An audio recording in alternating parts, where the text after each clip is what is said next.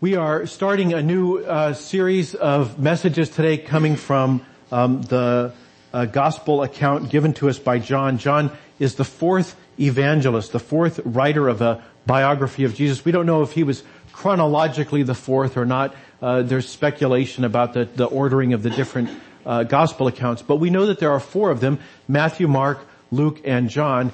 And we're going to be spending the next several weeks looking at the fourth account of the gospel, the fourth account according to John.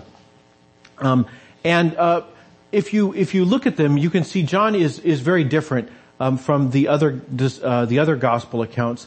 And one of the ways he's different is that he tells us what his purpose is. The others, I'm sure, had similar purposes, but they don't say so. John says explicitly why he wrote his biography of Jesus, why he wrote the gospel according to John. And the reason is so that people would believe. He says the reason is so that you may come to trust in Jesus, and that through your faith in Jesus you may have eternal life. Now, later on in this series, we're going to hear what John means by eternal life, but it means a lot more than simply going to heaven when you die. For John, eternal life is a whole big idea all by itself. So we're going to be seeing that as we go through. But John tells us that's his purpose. He wants to tell you these things so that you may trust Jesus and have eternal life. He also says, near the very beginning of the gospel, he says, the reason that we should believe is so that those who do believe have the power to become children of God. So John gives us a purpose. Why is he writing the gospel in the first place? One of the things I like about John's gospel is that he is very inviting. It's easy when you read the account that John gives to see ourselves, because he's so conversational. He keeps explaining what's going on in a way that invites us into it, almost like we're having a conversation. We see that today. The baptism of Jesus is the occasion in the church. We're celebrating the baptism of Jesus, and all four gospel accounts include a story about how Jesus was baptized. But John's is interesting because the baptism we don't see. He doesn't tell us about the baptism of John, the baptism of Christ that John administers. Instead, we're kind of like after the fact. John has just gotten done baptizing Jesus, and he's all excited. He says, "Hey, do you know what happened? Let me tell you what happened. I just baptized the chosen one of God." He's still here. He's in the crowd. I don't see him, but he's right around here somewhere. "I just baptized the one that God told me to watch for." He says, he is the one I was talking about when I said, "A man is coming after me who's greater than I am, for he existed long before me. I did not recognize him as the Messiah, but I've been baptizing with water so that he might be revealed." Then John said, "I saw the Holy Spirit descending like a dove from heaven and resting on him. I didn't know he was the one, but when God sent me to baptize with water, he told me, 'The one on whom you see the Spirit descend and rest is the one who will baptize with the Holy Spirit.' I saw this happen to Jesus, so I testify that he is the chosen one of God." The way John writes this gospel, he invites us to be part of it, as if John is speaking to us, as if we didn't actually see the baptism, but John is explaining the significance to us so we can be part of this conversation. So I like John's gospel because it's very invitational and invites us to consider what's going on and how that affects us. Now John continues. He says the following day, John was again standing with two of his disciples. We don't know who they are. We're going to find out. One of them is named Andrew. But John is there. John has his own disciples. He's a holy man. People have come to him and they've said, "John, teach us about God." So John's been doing that to some group of disciples, and two of them are with him right then. And Jesus walks by. John looks at, there he is. The one I was talking about. There he is. The Lamb of God. And when John's two disciples heard this, they followed Jesus. That sounds kind of like, we're trading up. We're done with you, John. It was nice, but, it was fun, but it wasn't real fun or whatever. But John's okay with that. The reason John pointed out Jesus is so that his disciples would follow him. And they do. And Jesus looks at them, looked around and saw them following, and he says, "What is it you want?" He says, "What are you looking for?" Isn't that a great question? I mean, imagine, after this service, you go out to your car, and there in the parking lot is Jesus, and he turns around and he looks at you and he says, what is it you want? What are you looking for? You know, this is the reality of our existence as humans. We want something. We want something that would make our lives different. Maybe this is New Year's time, right? This is the time we think about our resolutions. Maybe all we're doing anymore is thinking about it because it's been a week. But maybe we're still, pursuing our resolution. That there's some part of our life, we want our life to be different. We want to look in the mirror and see something different. We want to lose 10 pounds, or we want to stop smoking. We want to see something different than we see now when we look in the mirror. We want to get in a budget. We want to study harder in school. There's some change that we want to see in our lives. And so that's why we have New Year's resolutions. Or maybe the thing that is actually on our heart is bigger than that. Maybe it's something that breaks our heart. That there's something that brings tears to our eyes when we see it. We're driving around and we see the guy by the side of the street and he's got the sign, and we tear up and we can't explain why. Maybe there's something in us where we just go, I want something to be different. I'm looking for something different. And Jesus asks these disciples, what is it you want? Well, the disciples don't really answer, or they do answer. I think that they answer in a way that probably we would, right? If Jesus asked that question, you might not immediately say, well, Jesus, here's what I want. Instead, they say this. They say, where are you staying? And that sounds like maybe it's a deflection. I don't want to get into that. But I think what it really is it's a bid for intimacy. The psychologists talk about a bid for intimacy. It's when people ask a question and they're basically saying, can we have a real conversation? When somebody comes up to you at work and they say, did you see the game? Right? They're not asking, did you in fact watch the game? What they're saying is, hey, can we have a conversation? Can we work on our relationship by talking about the game together? That people do this all the time. We always have these bids for intimacy in our lives. And Jesus recognizes that's what's going on. They're not going to give him a simple answer. Maybe they can't give him a simple answer. Maybe they don't know for sure and they need to unpack it themselves. But they say, let's talk. Let's have a conversation. Where are you staying? And Jesus says, come and see. So they do. And says that they stayed there that night. Says it was 4 p.m, and they went to him with a place, and they remained with him the rest of the day. And then John tells us that then Andrew. Now, I don't know if that means later that night or there's another day in here. It's not clear. But he says, then Andrew brought Simon to meet Jesus. So whatever it was they discussed, Andrew is excited, and he wants his brother to meet Jesus too. So he goes to find Simon, and he brings Simon to Jesus. And Jesus looks intently. It says he considered Simon. He appraised Simon. And he said, your name is Simon, son of John. I know who you are. But you will be called Cephas. And then John translates that Peter. Unfortunately, there's a little, you see in your, if you've got this in a Bible, it'll have footnotes. The program doesn't have the footnote. But it says, what does Peter mean? Peter means rock. It's a Greek word. So it's translated into Greek, but not into English. Peter means rock.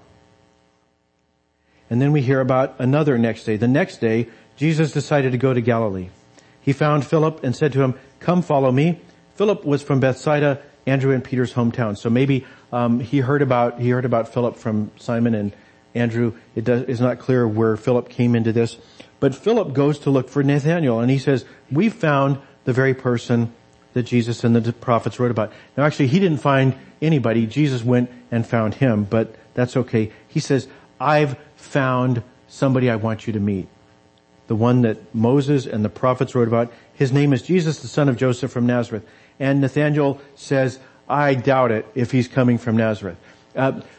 We will learn later in the gospel that Nathanael is from Cana. Cana is a village that's kind of down the slope of this kind of plateau area that Nazareth is on.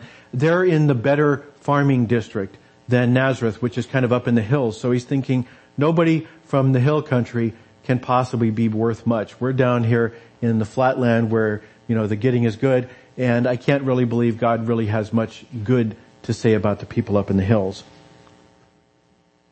And Philip says, that's a wonderful theological objection, and I will go find the answer to it, and then I will come back and talk to you some more. Right? No, he doesn't. He doesn't, right? He doesn't fall for the here's my theological objection to the thing you've just told me, and until you answer this, I won't engage with you. Instead, Philip just says, well, I don't know about Nazareth. I don't know about all those tricky theological questions, but just come and see for yourself. And as they approach, Jesus says, now here is a genuine son of Israel, a man of complete integrity. A lot of scholars speculate, and I would boil it down by saying nobody knows exactly what Jesus is getting at. Is he being ironic? Is he actually saying this is the thing that Nathanael really strives to be in his life? Nobody knows for sure.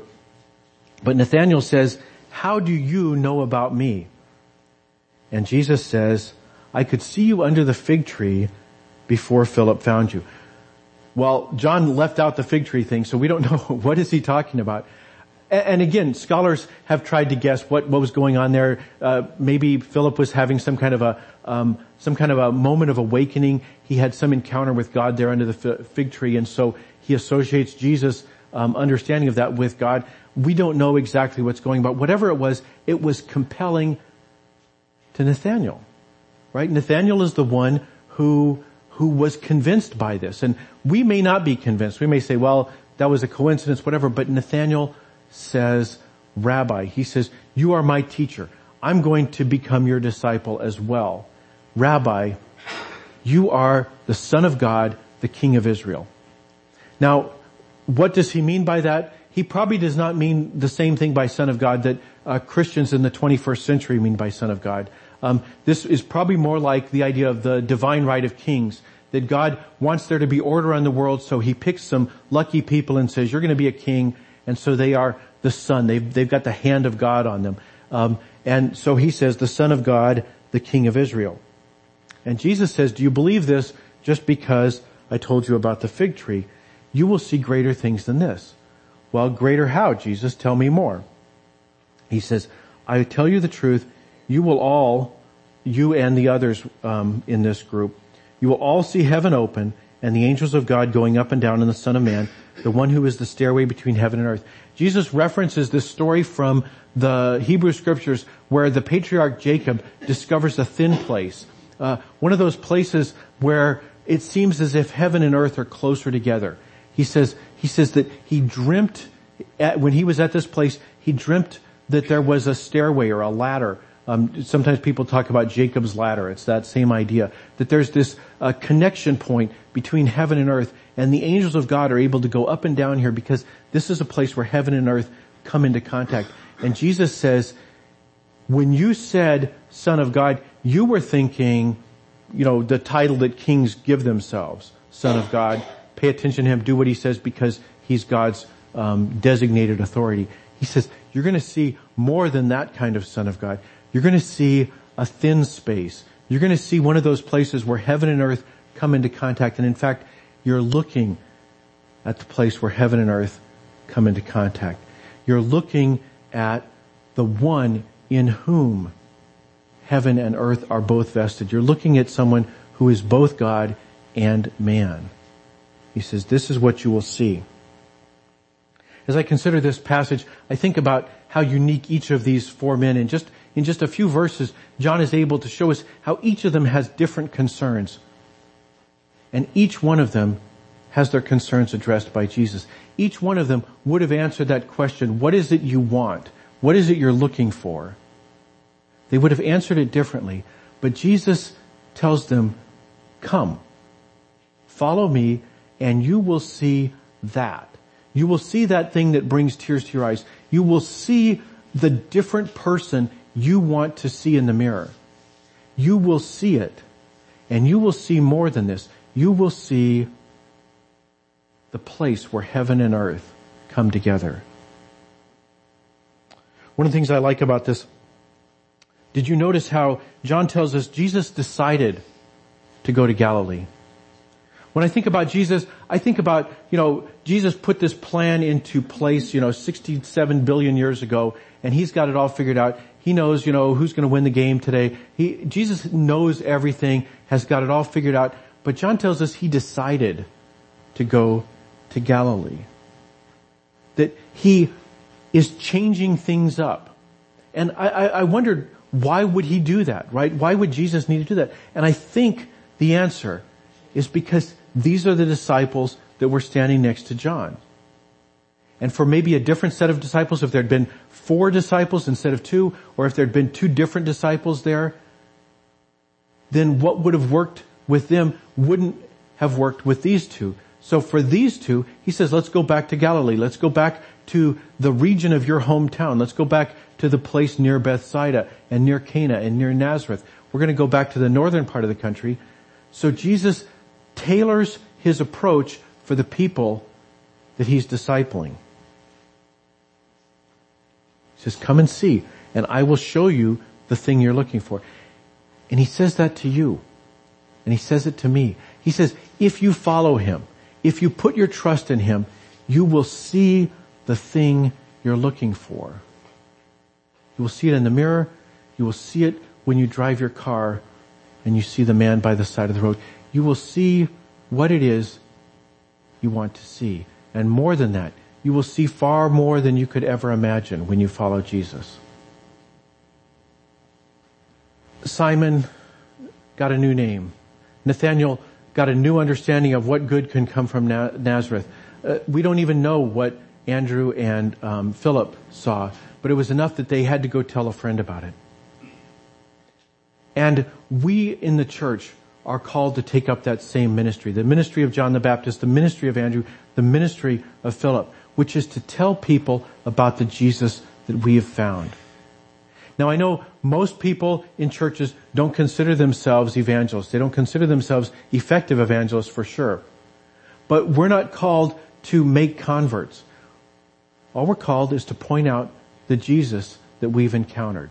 To let people know that if they come and see, they will find what it is they're looking for. So I invite you to join in that tradition in the church, the tradition of John the Baptist and Philip and Andrew, to invite people to say, come and see. This is the Jesus that I've encountered, and I am beginning to see the things in me and in the world that I wanted to see because of him. One of the other things that strikes me about this is, did you notice how John keeps translating these words?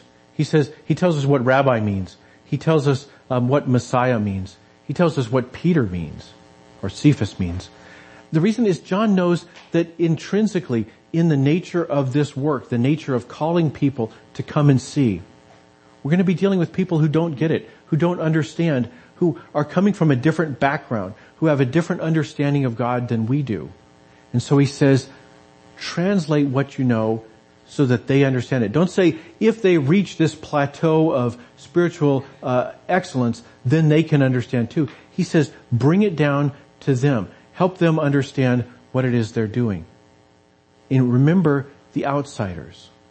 So he's calling us as a church first to be evangelists, but second of all, to remember the outsiders and to make what we do accessible to them. And I think beyond that, we are called to remember Jesus is on the move.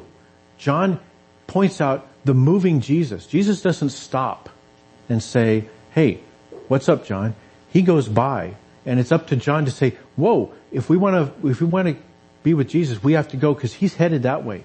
We need to follow Jesus. Sometimes we're all outsiders together because we don't know where Jesus is going. We simply know that there he goes. I'll close with this. Today is the day in the church when we bring new officers into our leadership. We're going to be reinstalling Ken on the council, and we'll be recognizing some of the other people that we have discerned as a body that God is calling to lead our church. People who will be for us what John the Baptist was for Andrew, what Philip was for Nathaniel. People who can say, there he goes. Let's go that way. So I invite you to be in prayer for our leaders, to pray for our council, for our SPRC, for the representatives to our denominational bodies, to our nominating committee, that they will have good discernment to understand where God is calling this church. Because Jesus promises that if we trust Him, if we come, we will see. We will see what we want, and more than that, we will see more than we could imagine. Let's be part of that journey. Let's pray.